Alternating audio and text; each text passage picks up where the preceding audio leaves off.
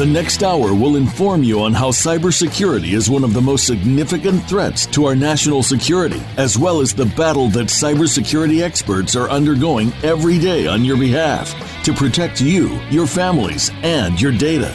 Welcome to Task Force 7 Radio with your host, the President and CEO of Task Force 7 Radio and Task Force 7 Technologies, George Reedus. Hello, everyone, and welcome to episode number 38 of Task Force 7 Radio, the voice of cybersecurity. I'm your host, George Reedus. I want to emphasize that all opinions expressed on this show are my own and not that my present or past employers. I will never disclose any sensitive intelligence that I've been privileged to as a result of my current employment, and I will never knowingly disclose any classified information related to any security clearances I presently hold or have held in the past with the United States government, and nothing I say during this show should be construed as legal or financial advice. So before I get started, I want to remind our listeners that you can go online to the Cybersecurity Hub and read a recap of tonight's show and get other up-to-date cybersecurity breaking news at their very cool website, www.cshub.com. The Cybersecurity Hub is an online news source for global cybersecurity professionals and business leaders who leverage technology and services to secure their networks. The media professionals at the Cybersecurity Hub are dedicated to providing the latest industry news, thought leadership, and analysis in the cybersecurity space. So again, to check out a recap of tonight's show and get other up-to-date cybersecurity breaking news, go to the Cybersecurity Hub at cshub.com. That's the Cybersecurity Hub at cshub.com. So, lots of other great guests this month that we had. I mean, it was the second highest number of listeners in 1 month so far, as our listenership just continues to steadily grow. And so I want to thank all of you for listening to Task Force 7 Radio and sharing TF7 Radio with your friends. And thank all of you in the UK, Australia, New Zealand, Israel, India, and even China for tuning in. Yeah, this is a global show. We have a global audience, and I really appreciate each and every one of you. Sincerely, thank you very much. So Tom Pager appeared on last week's show, and I must say Tom is one of the smartest people I know. He has a very diversified background in cybersecurity and risk. He's got a premier education in Harvard. He's a top executive with the most powerful companies in the world, and now some of the most successful startups in the world. And he's got great dynamic communication skills. He's a great speaker. He's just really great to have on the show and to have as a guest host as well. So last week we were talking about the role of risk in the cybersecurity realm, and the risk executives just loved it. I mean, I got a lot of great feedback from risk professionals who feel very strongly that risk identification, risk prioritization, and the risk mitigation efforts in an organization need to be more integrated into the CISO role in order for the InfoSec program to be truly effective. So, more and more we are talking about risk management, agility, flexibility, speed, transparency. We talk about things like alignment and enablement as the key factors in a successful cybersecurity strategy. And we'll continue to dig into that a little bit deeper in the next few episodes. So, like I said, Tom is one of the most diverse and dynamic cybersecurity professionals in the world. If you missed last week's show, don't forget to check it out.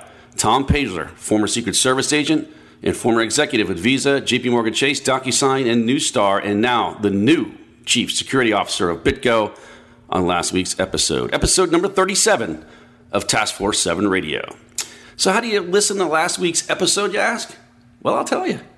You can find Task Force 7 Radio on a total of 9 different playback mediums, including iTunes.com, Google Play, TuneIn.com, Stitcher.com, Player.fm, Overcast.fm, ListenNotes.com, the show's very own website at TaskForce7Radio.com, and of course the number one internet talk radio producer in the world at VoiceAmerica.com. So all in all, 9 different options to get your TF7 radio fix. We're everywhere. You can't miss us, folks. If you Google Task Force 7 Radio, you get all your options. Just check us out. TF7 radio playback at your convenience, 24/7, 365, anytime, anywhere around the globe. And as always, please, please, please don't forget to subscribe. So tonight we're going to have Richard Kessler on. He's a director with KPMG, one of the big 4 powerhouses. And he's going to be on the show with us tonight to talk about change management, unified data and governance, and the Agile Enterprise. You're going to want to stick around for this because Richard's going to break this unified vision of cybersecurity down for us. And although many cybersecurity professionals don't find data security and governance the most exciting part of the job, Richard's going to explain why it is essential to the success of your program and can even do wonders for your career if you do it right. So Richard's a director in the cybersecurity practices at KPMG, and he specializes in information governance and data governance and operational risk control. He's part of the strategy and governance pillar there with a focus on enterprise data and information governance and privacy. So as a key facilitator for digital transformation, which we talk a lot about on this show, he has led global programs to simplify and improve complex data-related policies, business, and technical requirements, including operational risk management and control processes, investigative functions, compliance monitoring, and change management. So he has managed electronic communications, archiving operational environments, and has designed, implemented, and managed corresponding global data quality management functions. He advises firms on ways to design and implement programs that address IG, records and information management, electronic discovery, privacy, GDPR compliance, operational risk management, litigation readiness and the response, and of course, what we spoke about, data governance, technology risk, and enterprise change management. He has extensive experience working with organizations within the financial services, pharmaceutical, healthcare, biotech, legal services, insurance, retail, aerospace industries, as well as assisting law firms and attorneys with litigation, regulatory, and general investigative readiness and response. So a ton of great experience here to tap into. Stay tuned, everyone. Richard Kessler, director with KPMG's Cybersecurity Advisory Services, coming up on the second and third segments of the show. But first, some cybersecurity news and analysis. So, you guys are going to love this, right? You're going to love this. 2 hackers were recently arrested by Russian law enforcement authorities for hacking PayPal and a bunch of other accounts. And Russians put out news releases everywhere, like their guys are the next Team 6 of cybersecurity investigations. Give me a break, right? This is really funny. I want to meet these 2 morons, first of all, who are apparently the only 2 Russians in the history of Russia to get arrested by their own government for hacking. I got to meet these 2 guys. They set the precedent. The bar is really, really low, right? We must be dealing with 2 geniuses here. According to a post in databreaches.net, Russian police have arrested 2 teenage hackers for breaching, hijacking, and selling access to over 700,000 online accounts at Russian-based online stores, payment systems, and bookmaking betting portals. So Russian cybersecurity firm Group IB aided authorities with the investigation. The Group IB spokesperson said that the company first became aware of the 2 hackers in November of 2015 when they carried out a large-scale dictionary attack and compromised over 120,000 accounts at a large Russian online store. So I'm thinking Group IB is pushing the publicity on this one because it's almost embarrassing for Russian law enforcement to put out a news release about these 2 arrests when we all know that some of the largest and most prolific cyber organized crime groups in the world operate out of Russia with the widespread impunity to attack American and European institutions at scale and at will. Like we all know, this is common knowledge.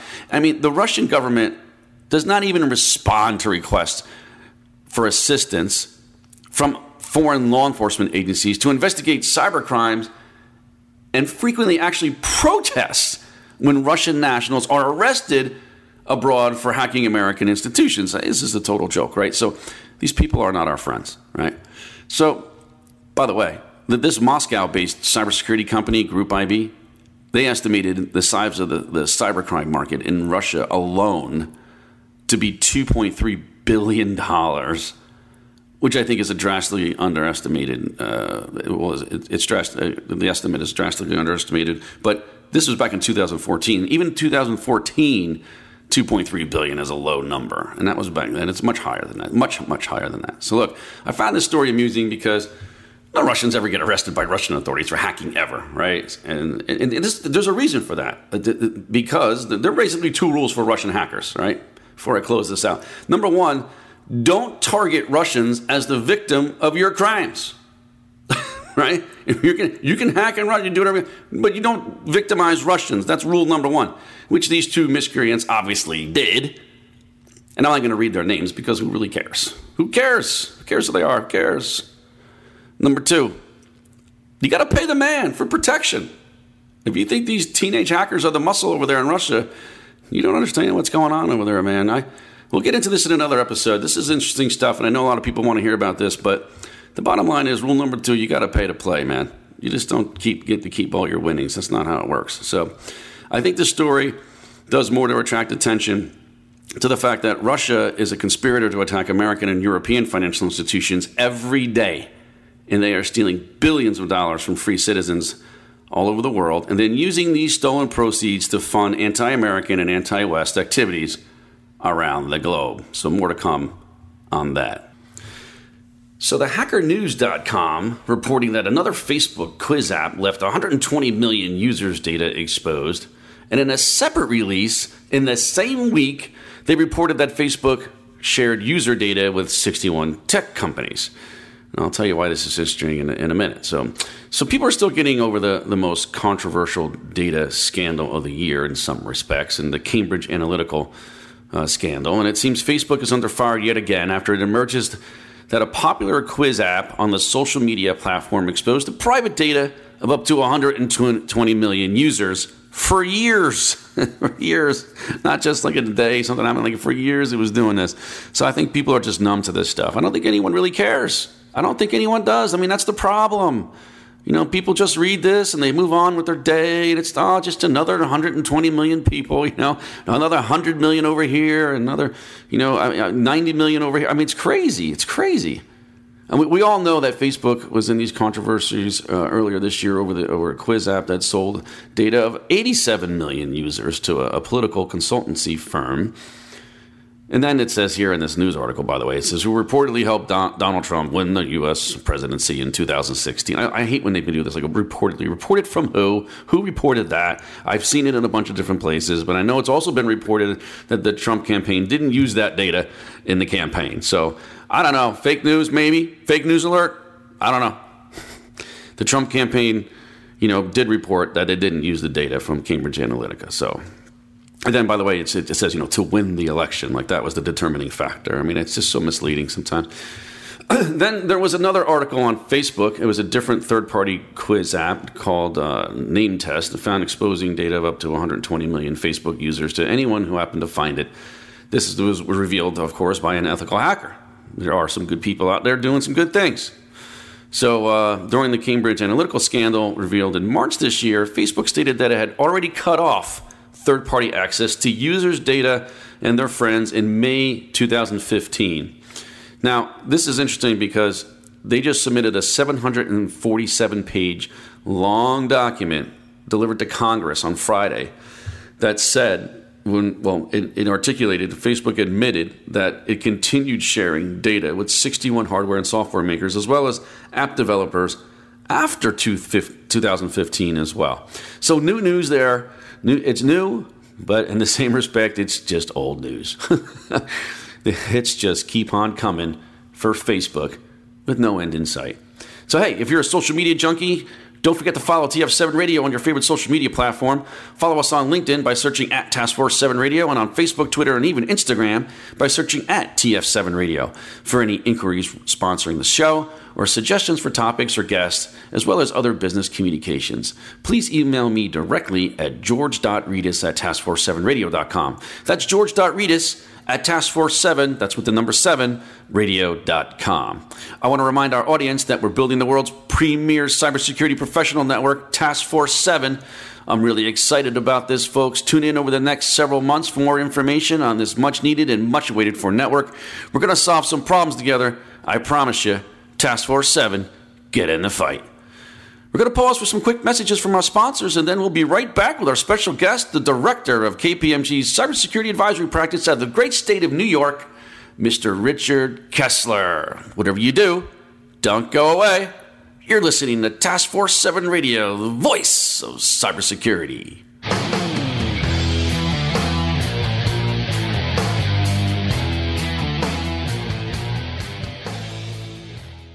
Become our friend on Facebook. Post your thoughts about our shows and network on our timeline. Visit facebook.com/Voice America. Account takeover is the fastest growing form of cyber attack. Criminals exploit compromised accounts for financial gain, often causing irreparable and long-term damage to finances and reputation.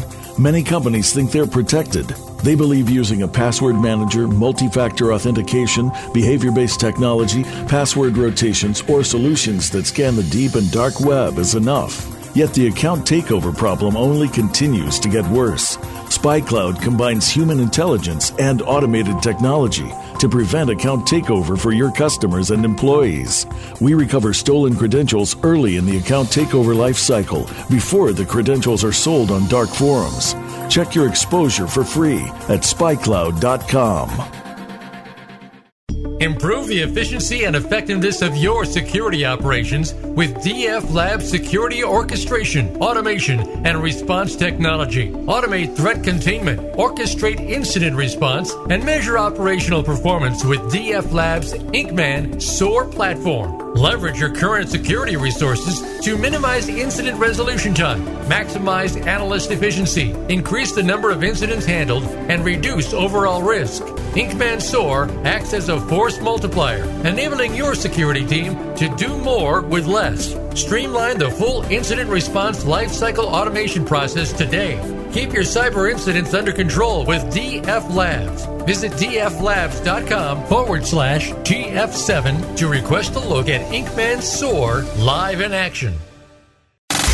Have you friended us on Facebook yet? Why not? Just go to facebook.com/Voice America or search for the keywords Voice America. Once you are part of our Facebook network, you'll receive daily messages about what's happening with our shows, this week's featured guests, and new happenings at the Voice America Talk Radio Network. And you can add your voice to the always active discussions on our timeline. Just go to facebook.com/Voice America or search for Voice America.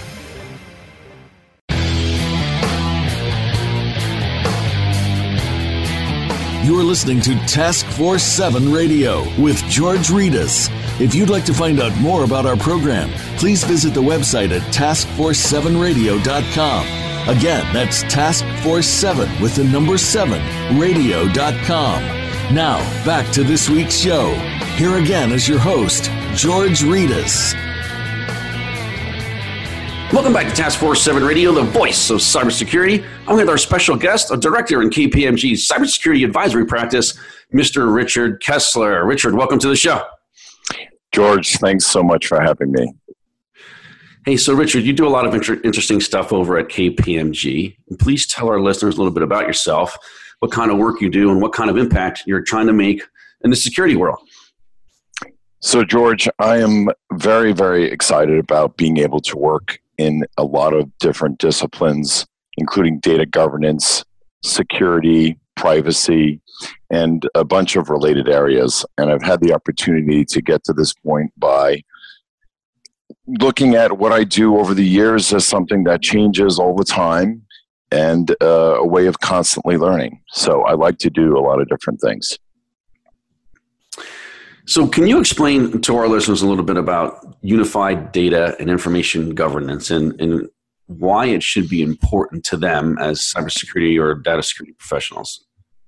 So unified data and information governance looks at data from a number of different angles. Traditionally, a lot of these different disciplines, security, privacy, records and information management, discovery, looking at data governance like master data management, data lineage, all those things used to be worked on as separate disciplines with specific subject matter experts in each of those areas. But today's world has really started to push us in the direction of how do we look at those things holistically? How do we look at them in relationship with one another? And how do we manage them all well to achieve something for example, our clients, our customers, the organizations that we work in and that we serve? So when people talk about change management, isn't really change management just fixing the SSDLC process and maybe a few other processes? I mean, what is it really? Well, when I look at it, the SDLC, or a systems development lifecycle for applications, is just one aspect of how you might develop a capability or a platform that's going to be used for data. And that is something often that's just in-house. When you look at where data is today, data is really everywhere, including at vendors, cloud providers. And if there's a lawsuit or litigation, for example, that data could be at the law firm and another party that law firm employs to store and manage that data. The data really can be everywhere. So if you're looking at optimizing change management, for your applications through the SDLC. It's one of many enterprise processes that really needs to be optimized so that all those things I mentioned earlier, security, privacy, life cycle, those can be done by design in those enterprise processes. So SDLC is just one of many. So won't all these security by design processes address all these major risks that we're talking about? Well, interestingly, if you look at them in isolation, it's possible to say, hey, I've addressed this list of security risks or that list of privacy risks, or I've gotten all of my master data or golden sources lined up and those risks have been addressed specifically. But when you start to look at risks that require you to do a good job in all of those areas. For example, when we look at a privacy case where you need to not only know what personal data you have and what's, for example, tied to your client master, but you also need to look at, okay, now what is that data being used for? And do those uses match up with the consent that's been provided? And we see that often in the news where a particular provider is reselling the data for use that hasn't necessarily been authorized. But then that data has some lifetime. And so you'd want to make sure when that data is no longer required for a business purpose, a legal purpose, or regulatory purpose, that you've gotten rid of it. So far, we've looked at the data governance aspects and the client experience. When that becomes client data, we start to look at, does its use match up with the consent that's been provided by the user? And where does that data exist in the life cycle? That could be on-prem, that could be at third parties. And then if there's a data breach, you need to be able to know where that data is and where it could have been basically compromised. And finally, if you're managing the life cycle to the end, if you've gotten rid of it when it is no longer required, then you've reduced the threat landscape. It's no longer available to be breached. So that couples all of these different disciplines together: privacy, security, life cycle, and data governance. If you look at that particular example, which might be labeled as privacy, you're really doing a good job individually. Yes, you're reducing the risk of not knowing what your client data is by, let's say, tagging it with that client ID right at the beginning when that data is created or received. But that risk that you're really trying to resolve is crossing all of these different disciplines. So using unified data and information governance to holistically understand the entire life cycle of data as it crosses all of these different disciplines allows you to achieve what your client needs. What your client wants is for you to protect their data from the moment it's created, to understand how it's being used, for you to only use that data in the way it's been authorized to be used, and to get rid of it when it no longer is required. This way you don't have to worry about it. So this privacy use case challenges the traditional siloed thinking that organizations have used in the past. You mean like cell phone providers selling GPS information of their customers to third parties without the customer's consent, things like that? Exactly that. Or things like facial recognition data, or every other week in the news there's something else that everyone really should be paying attention to. And those are perfect cases for why this kind of unified view is required. So visibility around data and information related portfolios at today's organizations is a real challenge in my mind. I'm always talking about the importance of transparency on this show. And it's worse than the right hand doesn't know what the left hand is doing. I mean, you've spoken to senior security professionals that sit on dozens of committees and change boards across a variety of different industries. How can one person or even a group of people have visibility into all the important things that are going on in a large matrix, sophisticated organization, let alone get any work done? Well, it goes back to, what is governance really about? Is it about just the data? Is it about creating visibility or transparency into each of these areas individually? At the end of the day, it's about people. And it's really, in my view, about getting educated not only about what else is going on around you, but getting to know those subject matter experts in your firm that are covering areas, let's say outside of security, that you might be uncomfortable with. And often, sometimes we see folks that are like, what I do is the most important. I am securing the data and I don't need to know about the life cycle, or I don't need to know about what's going on with the data group or anything else. I just have to stick with my risks and get them resolved. So it's about getting to know those people and at least creating an alignment, ideally starting to create a collaboration that leads to better decision making.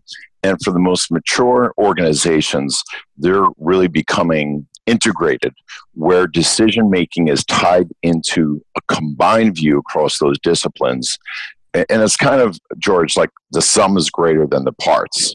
When you get all those people working together, you, as let's say a proxy or representative for them, don't have to know everything that they know. It's not about creating some kind of super brain or super, intelligent one person who understands everything about everything. That's impossible. But getting to know those people and knowing enough to pull them in to specific risks, business opportunities, and most importantly, for innovation, for work that is really going to drive what's going to make that organization money. Creating that transparency enables that organization to move more quickly, for those folks to already know each other and be talking, and to know when to pull each other in, and to have at least a common understanding and a common language for that alignment, collaboration, and hopefully at some point the integration of their thoughts and ideas and expertise into good decision making.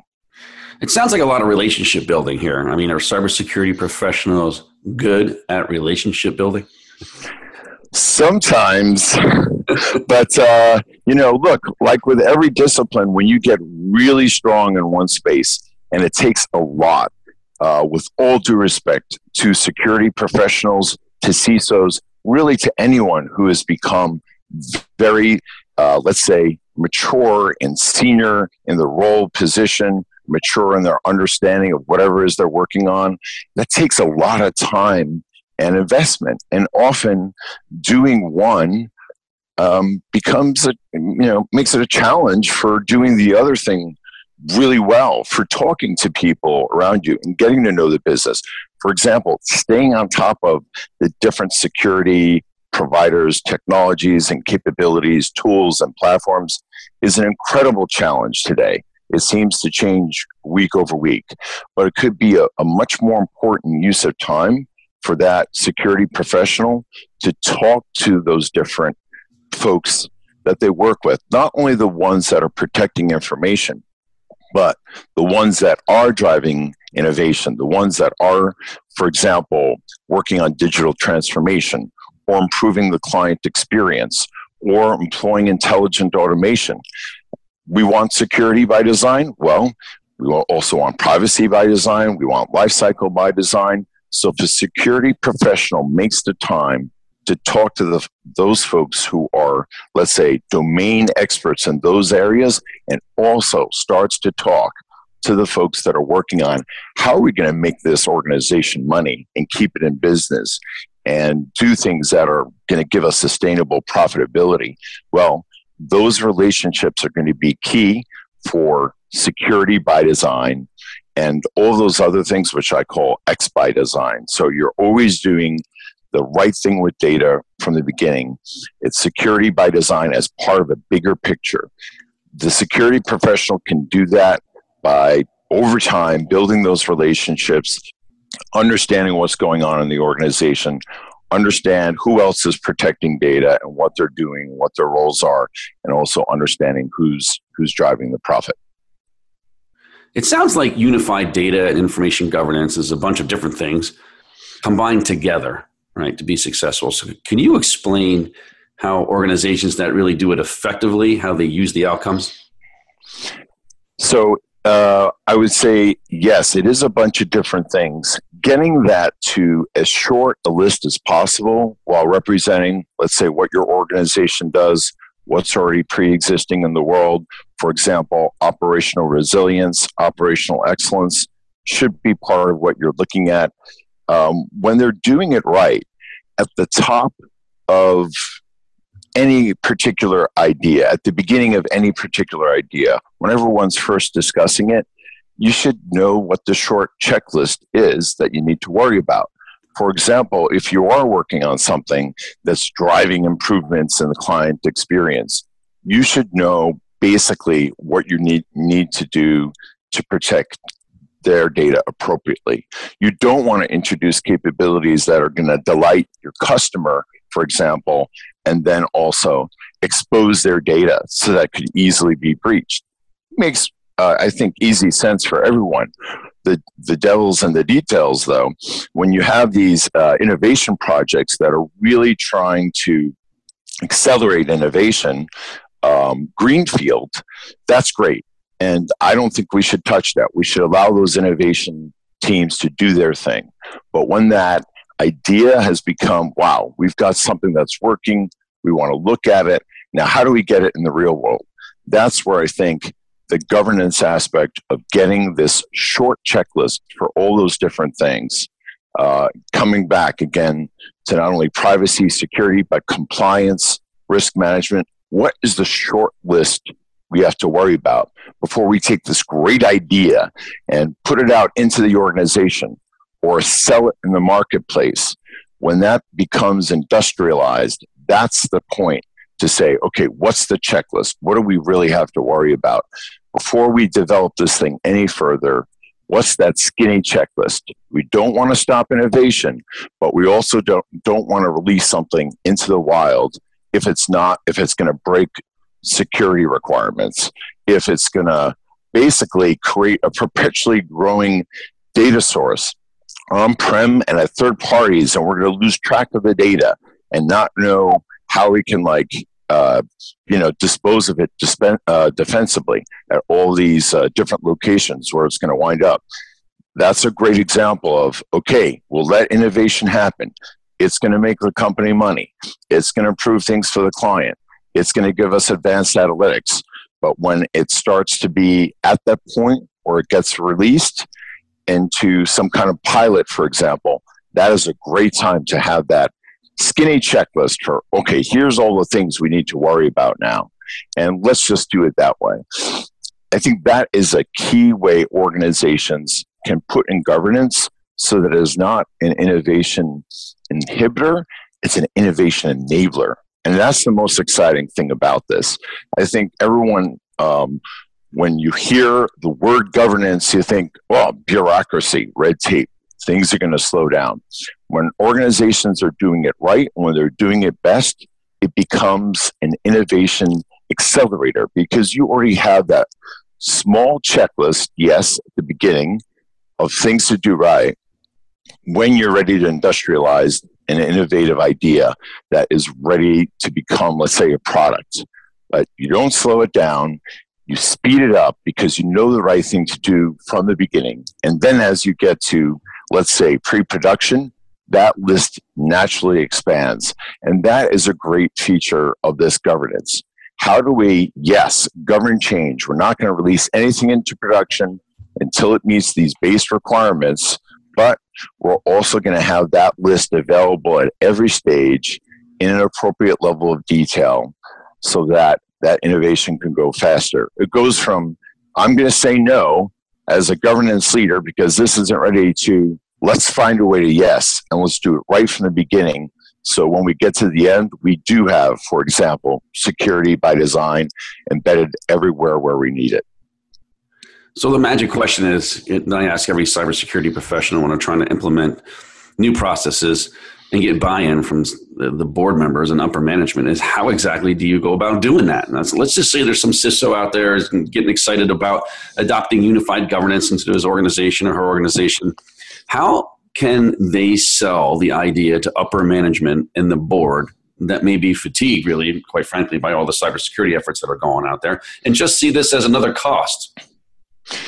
The board has started to understand data as being critical to the organization, aside from things that are, let's say, driving the innovation, the analytics, and digital transformation, thanks to the importance that they recognize security plays today. So security has a seat at the table in most organizations. If they don't, well, then we have other things to worry about. But let's assume for a second that security now has the attention of the board. This is something that they're focused on.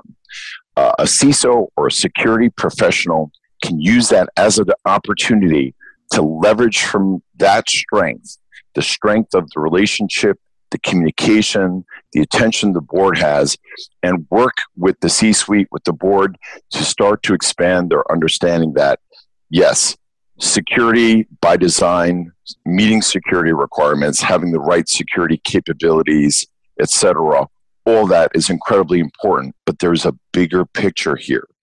And starting to educate them that, hey, we have to worry about wherever the data resides. For normal course, okay, yes, we're going to put it in the cloud, but what about all the other places that the data is that could be key to our organization, or where is the data that we don't know about? That's a real issue. And then start to figure that out. And then, are we managing the life cycle of that data appropriately, for example, which is, are we getting rid of it at all of these different places when it's no longer required? Are we dealing with privacy requirements appropriately wherever that data resides? Again, just not on-prem, but where that data winds up. Are we getting rid of that data, for example, that this other provider, they're being managed by this group over there? Are we creating disciplines that really make sure our minimum enterprise requirements are being covered everywhere? That is a growth and a maturity curve that can be created for the C-suite, that can be created for the board over time, or the CISO, as they become educated, for example, can then in turn educate the board that, hey, we need to do these things. And if we do security by design really well, if we do X by design really well, board, C-suite, you want to become faster, better at implementing these changes. We're going to create an agile enterprise by focusing on doing what we're supposed to do really, really well, so we can do what we want to do that much faster, better, and more effective. So we're talking a lot about enablement and trying to avoid being an obstacle or a blocker, especially in digital transformation. We've talked about that on this show a lot. You talk about how value enablement facilitates value creation and innovation as well. How are these two ideas tied together? Well, it's really about thinking, hey, this isn't something that's optional, and we have to do it, and we have to do it well.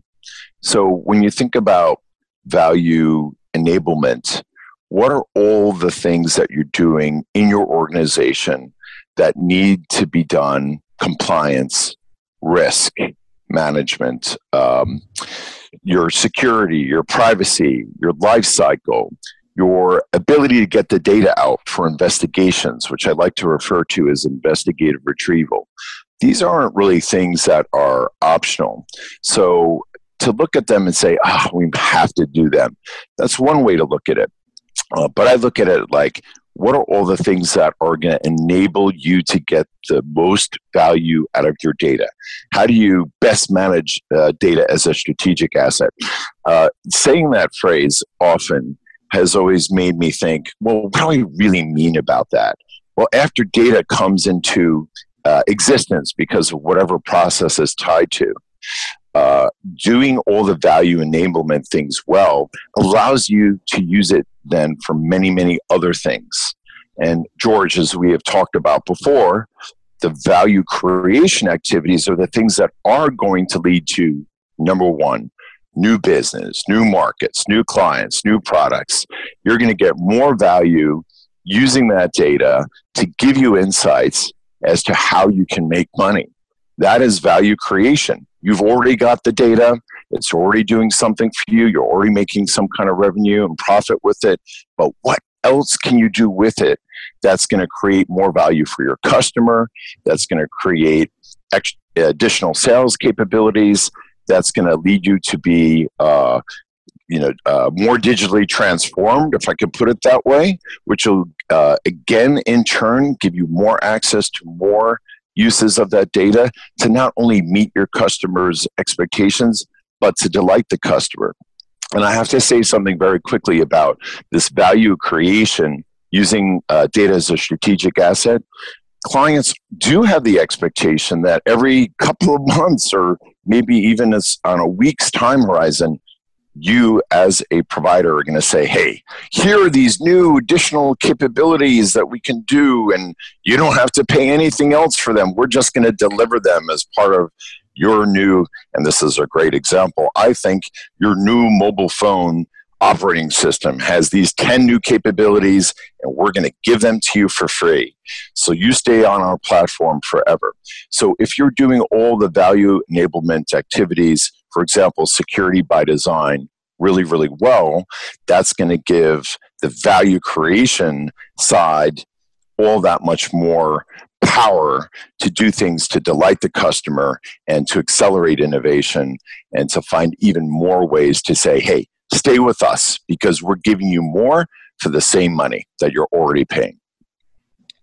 All right, Richard, we have to take a short break to hear from our sponsors, but don't go away, folks. We'll be right back with more from Richard Kessler after these short messages. You're listening to Task Force 7 Radio, the voice of cybersecurity.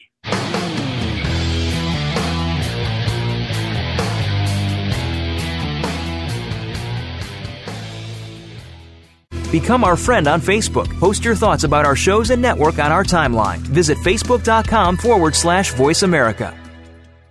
Account takeover is the fastest growing form of cyber attack. Criminals exploit compromised accounts for financial gain, often causing irreparable and long-term damage to finances and reputation.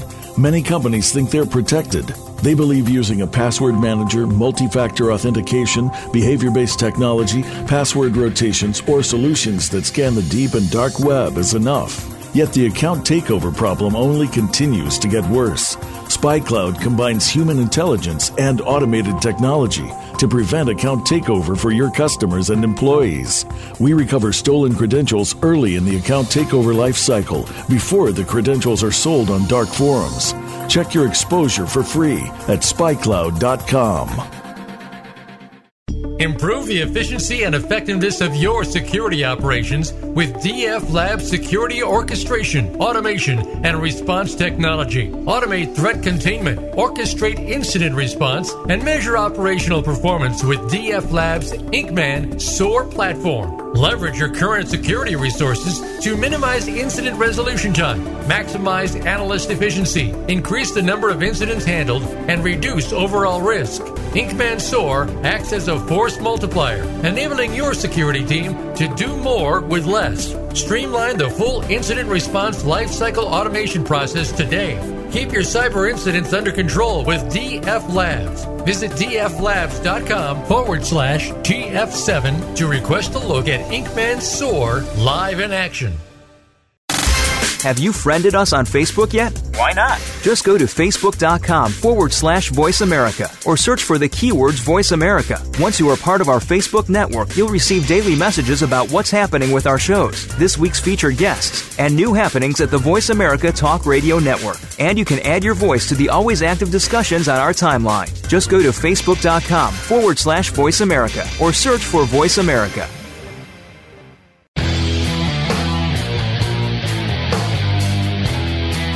You're listening to Task Force 7 Radio with George Ritas.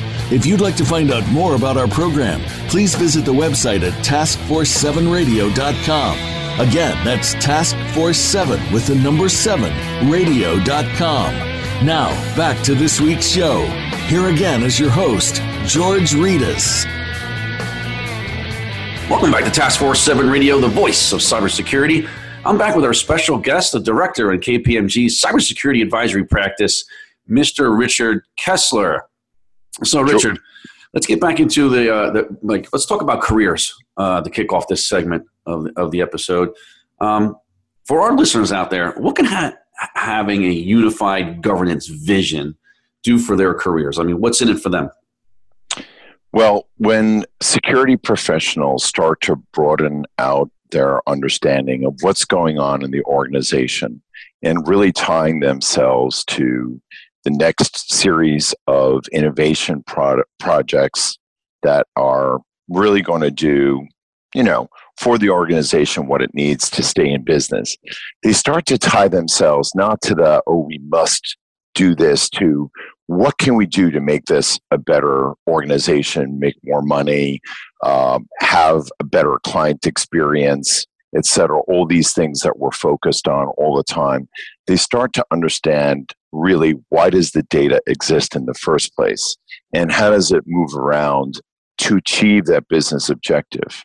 And it starts to help them build their understanding and the relationships and the connective tissue between what the C-suite is really concerned about and the data in a number of different capacities, right? So not only security, but the other things that need to occur with data to achieve those objectives. So I think getting to know the organization a lot better and what is really driving change and what is really driving improvements is going to be a way for them to start to broaden out their understanding and become a business partner than someone who is absolutely vital and to the organization, but is really about, okay, what do we have to be concerned about today that's going to potentially destroy our organization to more a partner in what can we do to make this a better organization overall, and how can we get to these goals that we actually want to pursue? So during our discussion here, I wrote down a couple notes, and I've heard you say that security professionals have to have a certain mindset to understand and to actually implement a unified governance vision into their organization and to be successful in their careers, right? So now I've also heard you say that a security professional needs to think multidimensionally about security problems. So what do you mean by that specifically? Well, to your first point, there is, yes, for folks that are really deep in security, they're going to have a certain confidence and a certain, let's say, sense of their own importance and self-worth. And that's healthy. Actually, being able to go to the board and have those conversations, hard conversations, is absolutely required. But what's challenging sometimes is to have the humility to say, I just have a narrow picture of what's going on, unless I start to talk to the other areas of technology, unless I talk to the folks that are working on data governance and that are working on data quality. Can I trust the data? Do I understand the meaning of the data? That they start to look at things outside of, for example, security classification, perhaps the records classification, or the classification of data to process taxonomy, or the way classification could work for data that's going to speed up innovation and improved advanced analytics, not the analytics in the security space, but also the analytics that are customer facing or that the organization is using to improve its own insight. And then they really have to understand, and no one likes to talk about it, I just said it, records management. I like to rebrand records management these days as life cycle, right? I don't think I've ever, I shouldn't say never, I don't think I've ever done it. Perhaps I have met a security person that is actually really also excited about and understands records management. In fact, a lot of times, those are the folks that are like, we'll just, wherever the data is, we'll just.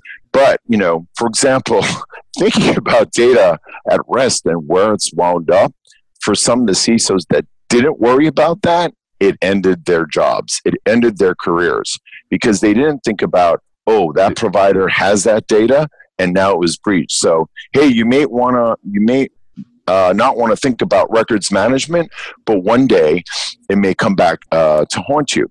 I do think when they're thinking about these other dimensions, like the analytics aspects or the life cycle, or when they start to think about privacy more and really where that data winds up and the privacy impacts of having personal data around for a data subject, I think that is helping a CISO or a security professional have better multi-dimensional thinking and thinking about data in these other aspects. Third party or the data supply chain, another way to think about data. But I do think, as one last example of a dimension that CISOs and security professionals should be thinking about, is investigative retrieval. And that includes for their own purposes for security investigation, but often for e-discovery for litigation or for regulatory investigation. You need to get that data out and get it out fast. So if it's encrypted and you've designed some fantastic encryption mechanism or platform to get all of your data encrypted, well, the dimension they need to be thinking about is, can we get that data out fast, MS, from an e-discovery perspective or for regulatory perspective within the time frame that we've been given? That may be a very different problem than getting the data back for a security investigation and doing some, investigation or analytics just around a particular security incident. So that multidimensional thinking is really vital to start maturing the CISO's view.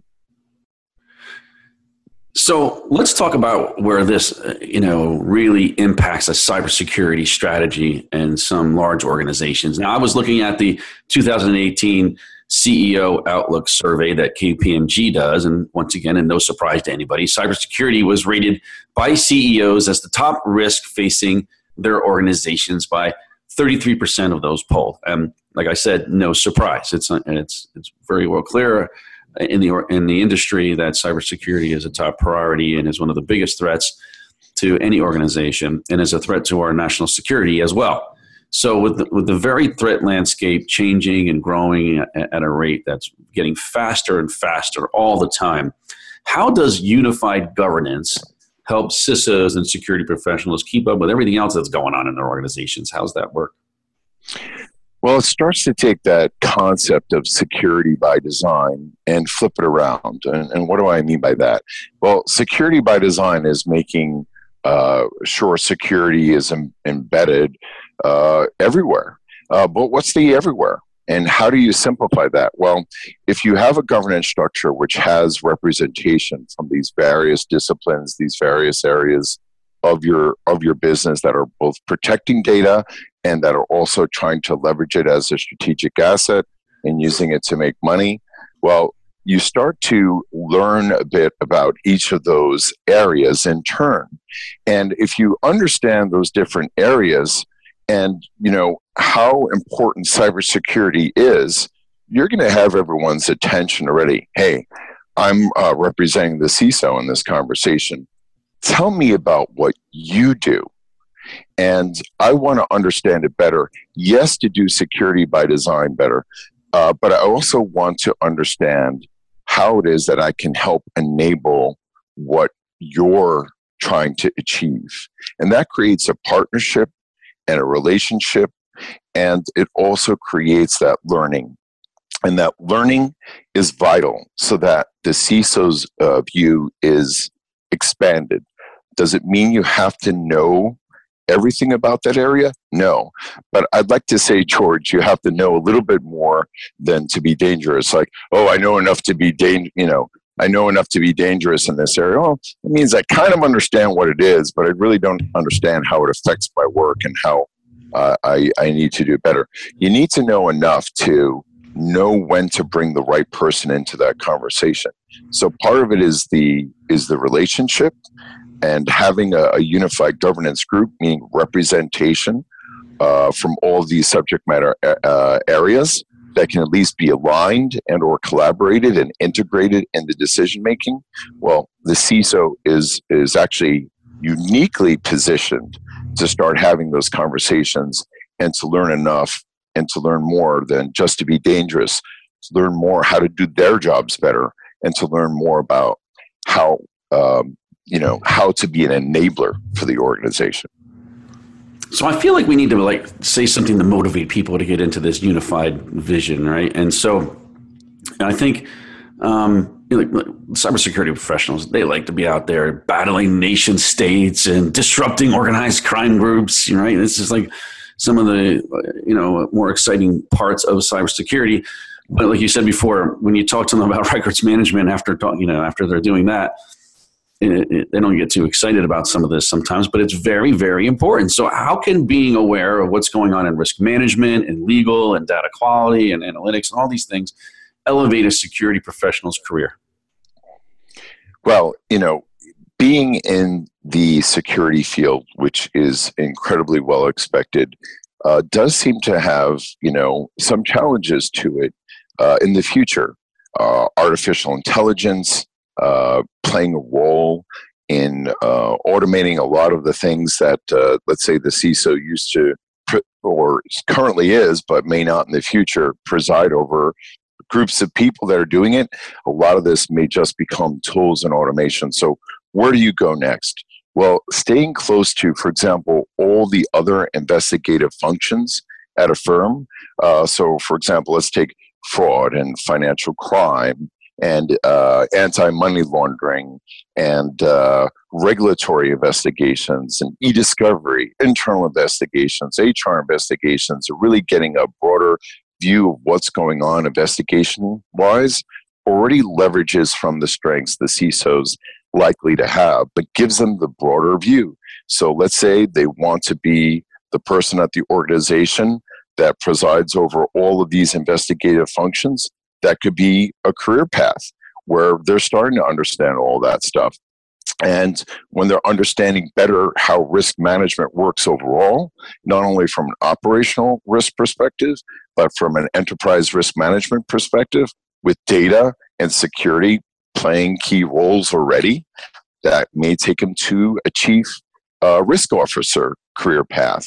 Or if they start to tie themselves more closely to really what's making the organization money, which is the innovation and the analytics and all these additional uses for data that we haven't even dreamt up yet or still are identifying, could give them the career path to, okay, can we trust the data? What is the meaning of the data? And how can we really get that discipline better so we can use it for more purposes, can take them down the chief data officer career path. And finally, looking at all of these things together and really understanding how data is being created and managed and used and where it goes for out of course events and for all these things that can go wrong, and how do you get rid of it at the end, and everything in between, really gives them the ability to understand the entire organization at large and what's going on from an operations perspective, which could give them a COO path. And if they have all that, and then they start to tie that to, okay, what are the new ways and new things that we can do to delight our customers, that could eventually put them in the path for CEO. That may sound like a stretch, but who knows, over 10, 20 years, you start marching down this path where by understanding the data better, you're understanding the organization better, you're understanding the markets that the organization is trying to address better, you're understanding the clients better, that really can take you in any direction you want to go. Because I used to think, George, okay, this governance space and unified data and information governance is really about the things that have to do with data. Today, I think, what doesn't have to do with data? Where does, what can't be represented by data in some way? So right. The organization is the data, and by understanding that better, the CISO can lead themselves down the career path that they choose. So, Richard, it sounds like you're making a case for the expert generalist in an age where that is we're really looking towards to degrees of specialization now, I think. I mean, people are sort of moving towards, cybersecurity has these domains, and you're looking towards degrees of specialization in each one of these domains so that you can further your career. But in a way, I think you're talking about the expert generalist, again, knowledge about all these different things in risk management and legal and data. And so where do SMEs fit into this paradigm that you're talking about? So I love this topic for so many reasons, but and at the same time, I feel challenged by it, and I'll explain what I mean. So first of all, we will always need folks that are experts in a particular thing, in security and privacy, in innovation and analytics and intelligent automation. We're going to need more artificial intelligence experts than ever, and I think that's a no-brainer for all of us. So that will never end. And that can be a full-time job for folks, for sure, forever, just really getting great at one thing. But I think putting all these things together in a way that you have transparency and clarity and vision into how to direct investment governance. Where are you putting your money as an organization? Yes, to protect the data appropriately, but to grow the organization at the same time, that is going to be a more and more vital skill set. How can we put all this stuff together, make a great decision at this stage of the game? We've just got this idea off the ground. It's ready to be sold. But can we do this? And do we understand the intended consequences and the unintended consequences? You're going to need both. You'll need the SMEs, but you'll need the expert generalists, the ones that know enough to be dangerous, to be better than dangerous in all these fields, right? And say, okay, C-suite, board, we can do this well, we can do it excellently, but we have to first fix these 5 things, because otherwise, if we release this into the wild, it's going to break the company. So that expert generalist, yes, it's going to be incredibly important in the future, enabled by a governance structure, enabled by those relationships, the people, their collective knowledge, represented by a proxy as that expert generalist. But you'll also need the subject matter experts to keep digging into the details. They'll always be vital. So we're talking about people in the cybersecurity space thinking multidimensionally. And I think we're asking cybersecurity professionals here to wear a bunch of different hats. How does one person gain the competence to think about an issue from 13 different disciplines, 12 different disciplines? How does that happen? So, George, this is why I think governance isn't something that's optional. And maybe governance isn't the right word. We'll have to think about a new word in the future for it. But right now, let's just say the governance structure gives that organization a mechanism to set up a structure, just a few, let's say, bodies of folks that do represent these varied disciplines. But isn't, let's say, 100 people, because that's unmanageable. But let's say it's just 10 or 15 or 20 people that are just a great representation of the organization, the different business units, the strategic folks, the innovation folks, but also the folks that are trying to protect data in various different ways, and risk management and compliance. So you're getting all those folks together, and you're creating those conversations. You're creating that vision, and you do it over time. I would recommend that they start leveraging from the strength. So if you are basically in security and you're not already talking to your data governance folks, your privacy experts, if you're not already talking to the attorneys and you're not already talking to the folks that are doing regulatory response, start talking to them now and grow that understanding.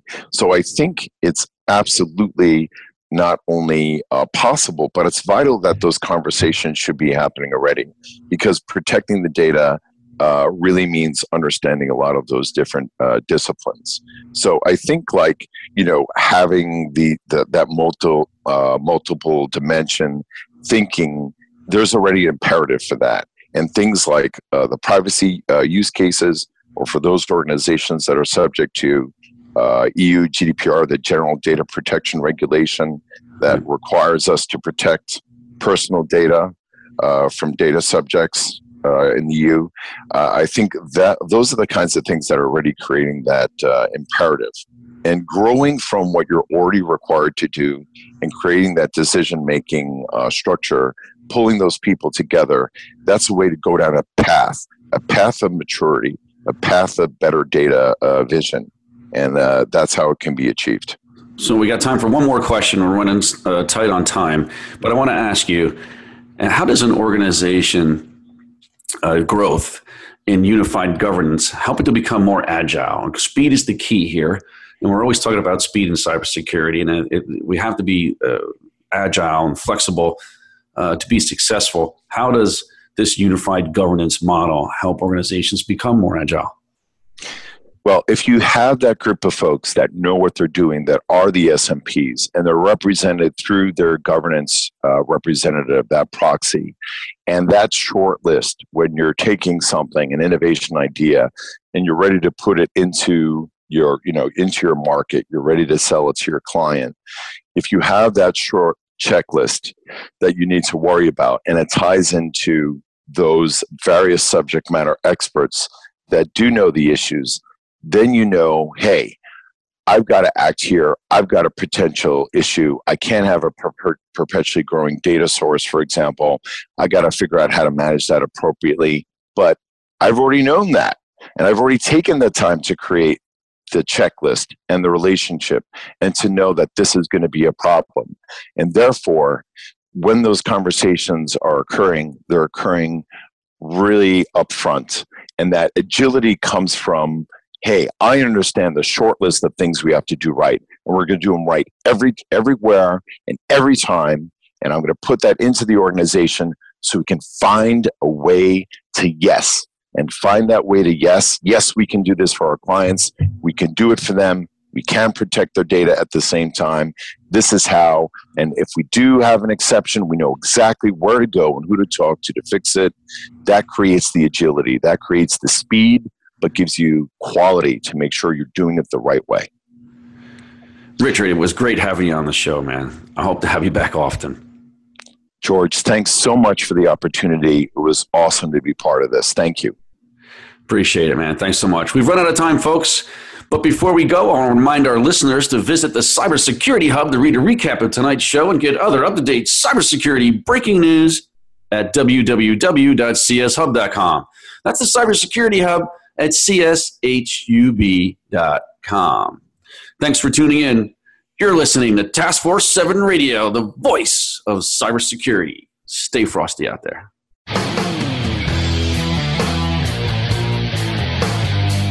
Thank you for tuning in this week to Task Force 7 Radio. To learn more about Task Force 7 Radio, please visit our website at taskforce7radio.com. Be sure to join your host, George Reedus, again next Monday at 8 p.m. Eastern Time, 5 p.m. Pacific Time on the Voice America Business Channel.